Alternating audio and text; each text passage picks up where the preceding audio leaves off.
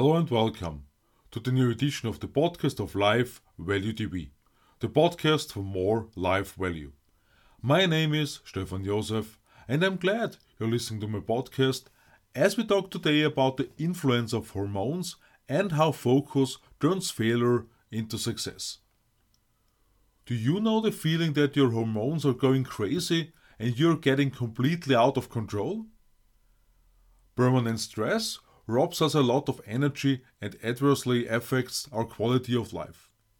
In addition, stress leads to exceptional situations that still require a cool head. How well do you deal with stressful situations? How do you master these moments to your advantage? After talking about leaders and their limits last week, today we take a look at 3 hormones that have a significant impact on us. In the psychological sense, influence our actions. After all, dealing with it also has to do with achieving success instead of defeats and aligning the focus in life to our advantage. In the Velocity Mindset, Ron Carr writes that hormones that are stimulated play a role in mutual influence. Today, we are talking about the importance, for example, in customer situations. Let's first take a close look at cortisol, the classic stress hormone that saved our ancestors' lives in dangerous situations, for example. But stressful situations that lead to the release of this hormone also accompany us today. What could that mean if your boss's name suddenly appears on your phone? In a sales situation, if the cortisol level of interested parties is 4 to 5 out of 10, then enthusiasm and interest are best, according to Scott Halford. Ron Carr continues in the Velocity Mindset with the love hormone oxytocin, which has a meaning for body temperature, sleep and hunger starting from the hypothalamus. At the same time, also for social connectedness and recognition as well as the sex drive. Words and gestures of other people trigger a reaction in us. The level of oxytocin increases when we consider these words and gestures trustworthy. Over the millennia, this hormone has led to a merger with each other for reproduction and, for example, hunting. It is particularly important here to understand as a leader that no empty promises are made that abuse trust and consequently drive the cortisol level to an unfavorable level in their counterpart. The third hormone is dopamine, our reward system for activities and actions that satisfy us. Important topics are also our mood, motivation and attention, as well as the regulation of our movement, learning and emotional reactions. At the same time, it should be noted that drug use, among other things, can have destructive consequences due to dopamine. Let us now turn to failure, which is ultimately a decisive factor for success. Which sports stars do you know who have not always scored the goal, have not always finished first and are still considered the best in their sport?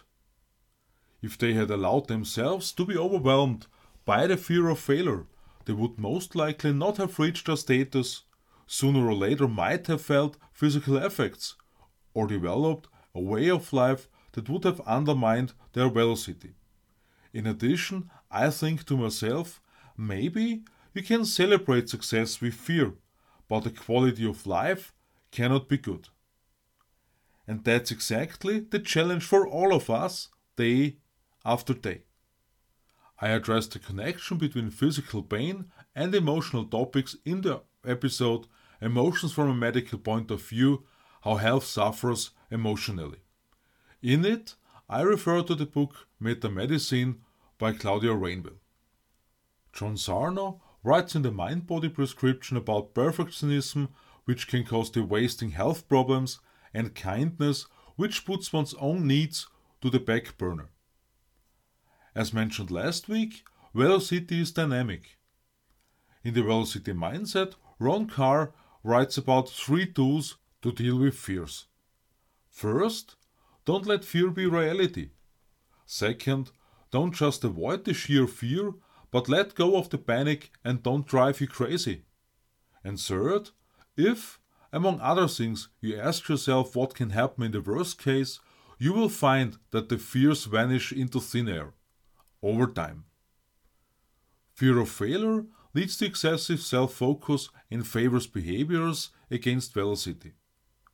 Note that after all, failure at any cost is not meant to become successful, but a mistake, a defeat which can happen, serves as a basis for learning.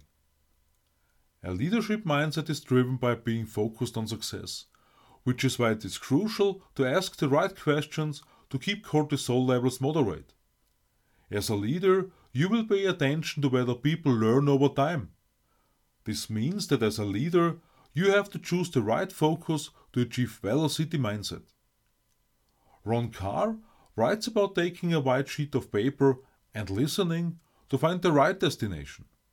In any case, this goal should be clear, because too many goals at once lead to a distraction. The focus should be on flexibility and result orientation. That is, on the one hand, to be ready to switch to another goal, and on the other hand, to find a goal that suits everyone 100%. Next week, we'll talk more about what's the best way to find new ideas for your future success. I'm looking forward to your subscription to my podcast, and I invite you to watch my new video on Live Value TV on Sunday. I wish you a focused time. All love, Stefan Josef.